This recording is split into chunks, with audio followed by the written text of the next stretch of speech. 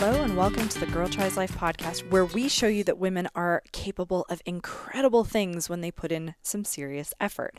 My name is Victoria Smith and I am your host, and today we're talking about limiting beliefs.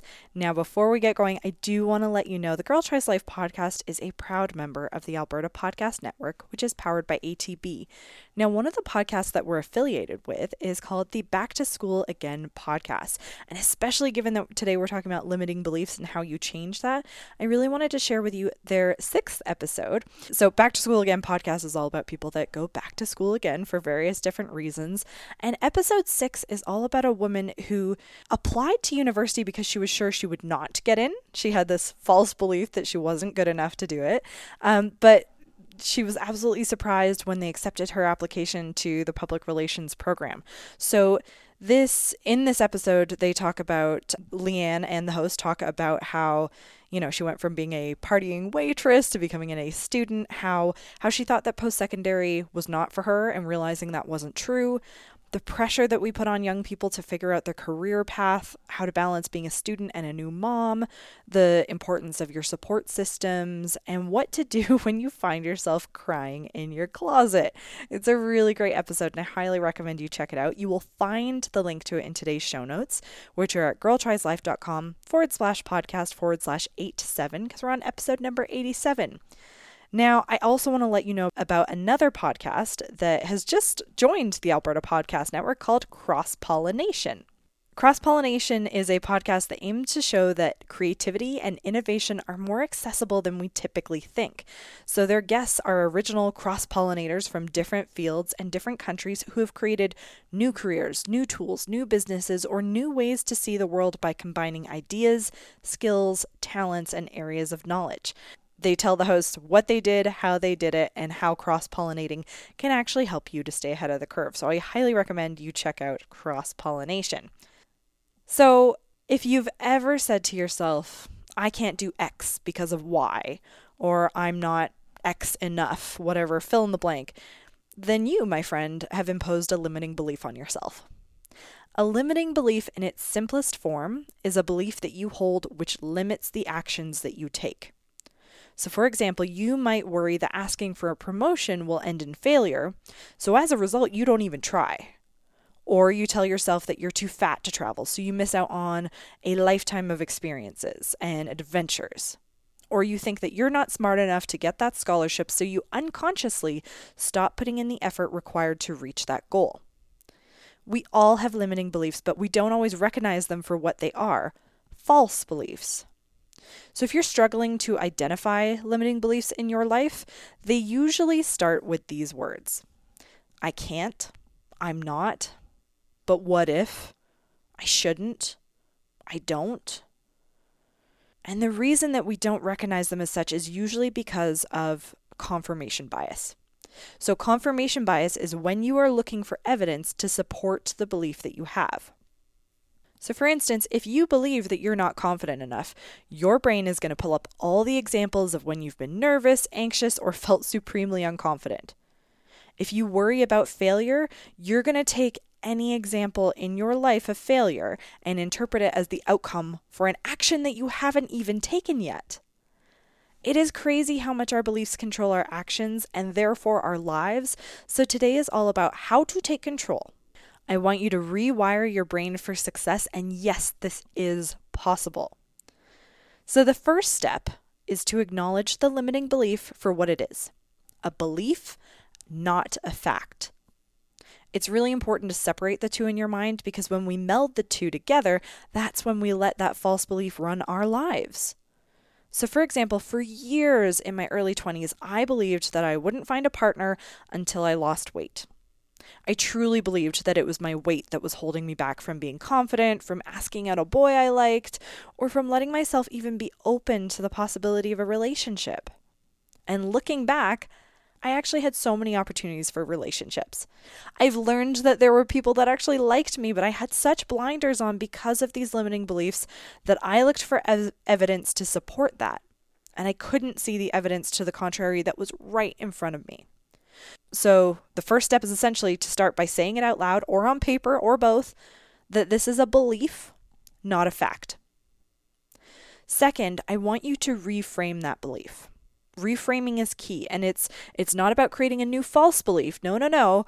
It is about framing the belief that you have in a more positive and empowering way. So let's take that belief that I had in my early 20s about not being able to find love because I was overweight. Here's how I wish I had reframed it. I wish I had changed that belief to all people are deserving of true love. Because that's the truth. And I know this to be true even though I didn't at the time. And if you can see the truth outside of yourself, you need to know that in all likelihood, it applies to you as well. Let's take another example that I hear from so many women when they're applying for jobs. Feel like they're not qualified enough to apply for a job. Now, first of all, the fun fact is that women feel like they need to tick off like 80% plus of the bullet points on a job application, whereas men feel that they need far fewer. So what I want you to reframe that belief to is, I have the ability to learn all the skills required for this job. Because you do, and in time, you can learn anything. With the right support and the right attitude, you can learn anything. And for anyone that's actually going through this scenario as we speak, having been on a hiring committee, you don't want someone to have everything on your checkbox because they will get bored of that position very quickly and move on to something else. You want someone who's got room for growth. It's just that our traditional sort of way of hiring is really archaic. So again, you would transform that belief to, I have the ability to learn all the skills. Now, in case you're still struggling with what this looks like, here's a list of some common limiting beliefs and how you could reframe them. The first is, I might fail if I try X. And you could reframe that to, I will learn a lot by trying this thing. I'm not brave enough to speak in public. To, bravery and courage is a muscle that you build. So by speaking in public, I will be building that muscle. I'm too scared to go to this networking event. Can be reframed to, most people at this networking event are as nervous as I am. We're in this together. I'm a bad parent. Can be reframed to, I'm learning and growing every day as a parent, and above all, I love my child. I can't trust myself around food. Can be reframed to, food is just food. It's important that I listen to my body, to what it needs, and I act accordingly. So the third step is to document the evidence. We have all had that person in our life who believes that they aren't enough of one thing or another. But we know that if they could see themselves through our lens, they would think differently. So sometimes you have to do the work to turn that mirror on yourself. You have to go looking for evidence in order to correct the confirmation bias. So for example, I have a very special woman in my life who has always said that she wishes that she was as courageous as me. And I'm flabbergasted by that because I could write down 50 things that she's done that I define as courageous. She puts her artistic work out there. She tries new things. She travels on her own. She completed a year of yes and constantly puts herself in new situations. She's emotionally available for her friends. She survived trauma. She has embraced a new vision for her life. Hearing these things, I bet you agree with me that she's incredibly brave. So here's what I would say to her, and what I say to all my clients who feel that they aren't, whatever it is, enough. I have them make a list of supporting evidence that shows they are in fact good enough, smart enough, brave enough, confident enough. So I want you to do this right now. Whatever your limiting belief is, find evidence to the contrary and write it down in a list that you can refer back to. Maybe this is something that you put in the notes section on your phone. It doesn't matter the size of the piece of evidence or the scope or the scale of it. It matters that you look for all corresponding evidence. So by writing it down or typing it down and referring back to it regularly, what you're doing is you're making stronger neural connections in your brain.